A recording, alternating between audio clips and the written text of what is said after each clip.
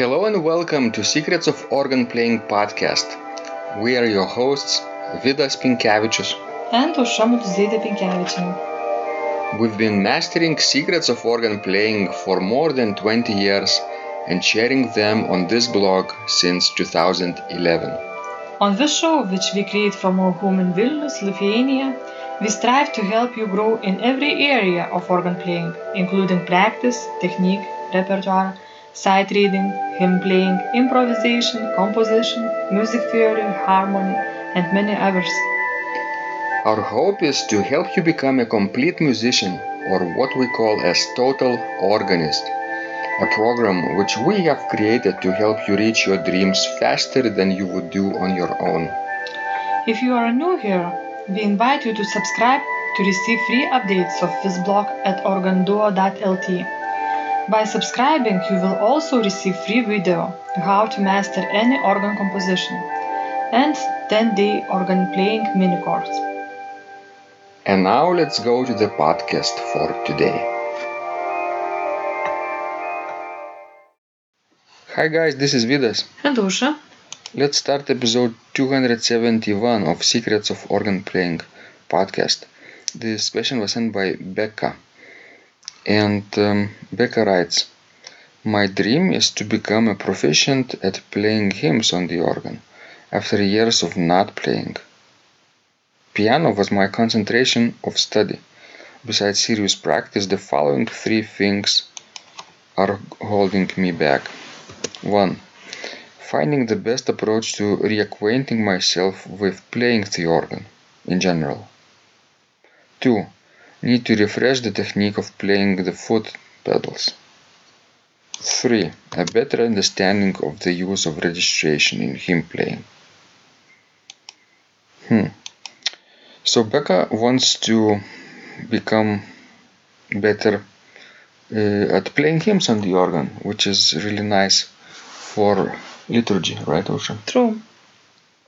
And that's why she needs a good pedal technique, because it's so important to play hymns with a pedal, because it gives nice support for congregational singing. How did you understand this part of the question? Besides serious practice, the following three things are holding me back. What does she mean besides serious practice? That she does not practice seriously yet. That's how I understand it. Interesting. So she needs to find more motivation to sit down on the organ bench then? Yes, I think so.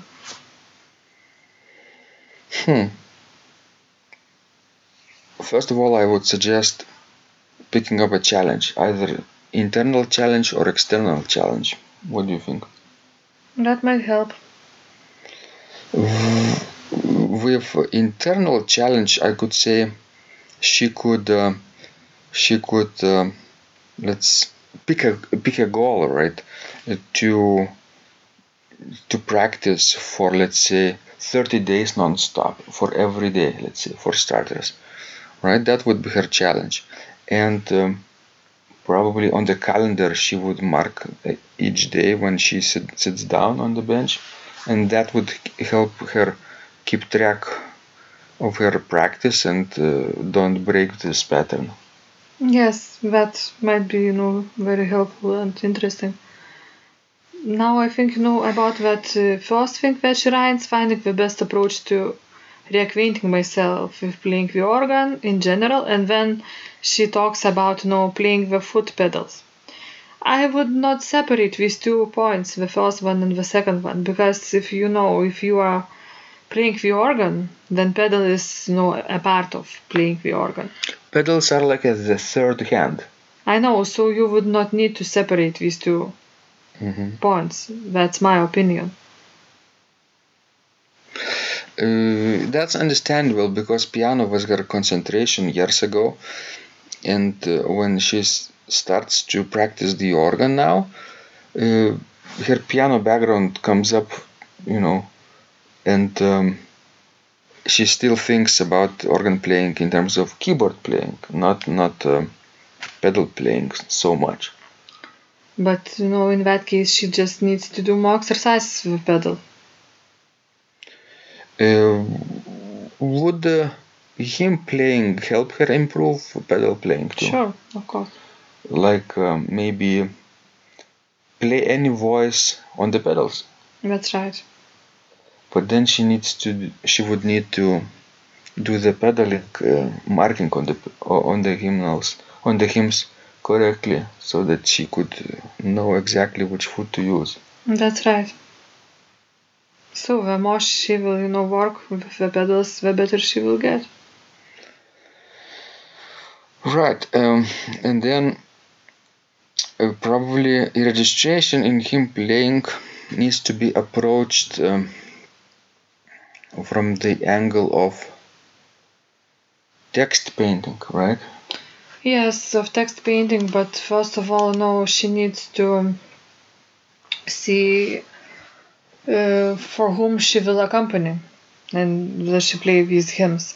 Because how large the building is, how large the congregation is, and do we sing loudly or not. So all these things needs to be kept in consideration. Mm-hmm. Because if there are like 10 people attending church and you will play piano the hymn, it will not be good. And also if the 100 people attend church and you will play softly on the flutes only, this will not also be good. So you need to keep correct balance. People need to hear organ, but we don't need to be overwhelmed by it. Mm-hmm. So generally speaking, a few principal stops would normally be suited for accompany any type of hymn, right? That's right. 1, 2, 3, like 8, 4, and 2 feet. That's right. And then, of course, as you mentioned first, you need to look at the text. What hymn text is talking about, because you also will not keep the same registration throughout the hymn. Let's say the hymn has like 5 verses, so you need to change registration, for them. Most of the organs have a couple of manuals at least, so she could jump from manual to manual. Or if you have no pistons on your organ, you can use them to set up the program in advance. And then look at the text, what the hymn is talking about. Right. Is it appropriate to use mixtures when playing the hymns? Well, I would use mixtures only very occasionally on very solemn occasions. For example, for maybe Christmas Eve service, when there are more people than usually at the church. Mm-hmm. And you need them, to support congregational singing. But you always need to check, because it might be too much adding mixtures. Don't you think so? Right. Maybe for the last stanza. Yes. Mm-hmm. What about the reeds? Would reeds works? Trumpet, bombarde? Also the same as mixture. You only use them very rarely. Uh-huh. Maybe for Easter. Right. What about 16 foot in the manuals? Again, it depends, how acoustically the church works and how many people there are. If it's a large church and a lot of people and your mixtures are not as bright and pitched lower, then yes, you could use the 16 foot in the manuals too. To add more gravity. That's right. Because I remember once when I played Christmas service at Grace Lutheran Church in Lincoln, Nebraska. There were so many people that I played the full organ, and I could still not hear it. So you need to look to a particular situation. Have you ever played the hymns with flutes? Yes, actually I had. When we had small service, like evening services, for example, in the chapel, an organ was small and room was small and there were few people, then yes, of course, why not? What about the strings? Yes, I would use them too. During Lent? Yes. Mm-hmm.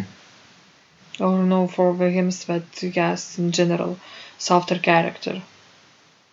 For example, if the hymn talks about gentle Mary, definitely you will not use mixtures and reeds and maybe fewer principles. You know what would be suitable for strings? I think some of the Gregorian chant. Yes, because there are, even in the Protestant hymnals, there are hymns based on Gregorian chant. Mm-hmm. So definitely we need to be played softer because the character is gentle and soft. All right. And usually when we have these special seasons like Advent and Lent, we play more, subtle repertoire and softer hymns. Because their text talks about either awaiting of Jesus' birth or about suffering, especially during Holy Week, a week before Easter. So you need to use then softer stops and to save the louder stops for Easter morning. Good. I hope this was helpful to people, right? Well, I hope so. So, guys, please send us more of your questions. We love helping you grow. And remember, when you practice, miracles happen. This blog is supported by Total Organist, the most comprehensive organ training program online, where you will find courses for every area of organ playing, including technique, practice, sight reading, repertoire playing, hymn playing, improvisation, composition, music theory and harmony, with hundreds of scores and thousands of exercises. Here is what some of the students are saying. Hugh writes, "The sight reading course has helped me tremendously. Thank you very much for your essays, courses, and all your help." Robert writes, I found the fingerings, registration ideas, and general comments to be excellent. John writes, "I have found your download very helpful. It was really excellent. I have watched some of your teaching videos, and when I read your instructions, I tried to imagine you are there teaching me. You may feel disappointed that I am 2-3 days behind, but I am a slow learner, and I have committed to taking the time to get it right, as you say. But the other night my wife commented that she had never heard me play such a detailed melody in the left hand so well. My left hand is generally poor." Robert writes, It has been a great pleasure in my life of having discovered your courses and material as well as the YouTube work of recordings. You have a calm and pleasant way of teaching. Ron writes, "Hi Vidas and Ausra, thank you guys. What a wonderful response to my email note to you. You've got me right, and I feel you understand my level of playing. Yes, at home and lucky that I have an organ for that reason. I am paying attention to this, and I am going to try this haha no longer secret model. Yes, and I love Cesar Frank too. What is very nice about your blog podcast is that Ausra and Vidas are like a Socratic dialogue, and by bouncing things off of each other, so much more information comes out and is expressed. Your comments contain a wealth of information and understanding. I really appreciate this. It is very inspiring and will keep us moving forward." Would you like to receive the same or even better results that our students are getting? If so, join them at organduo.lt/total-organist.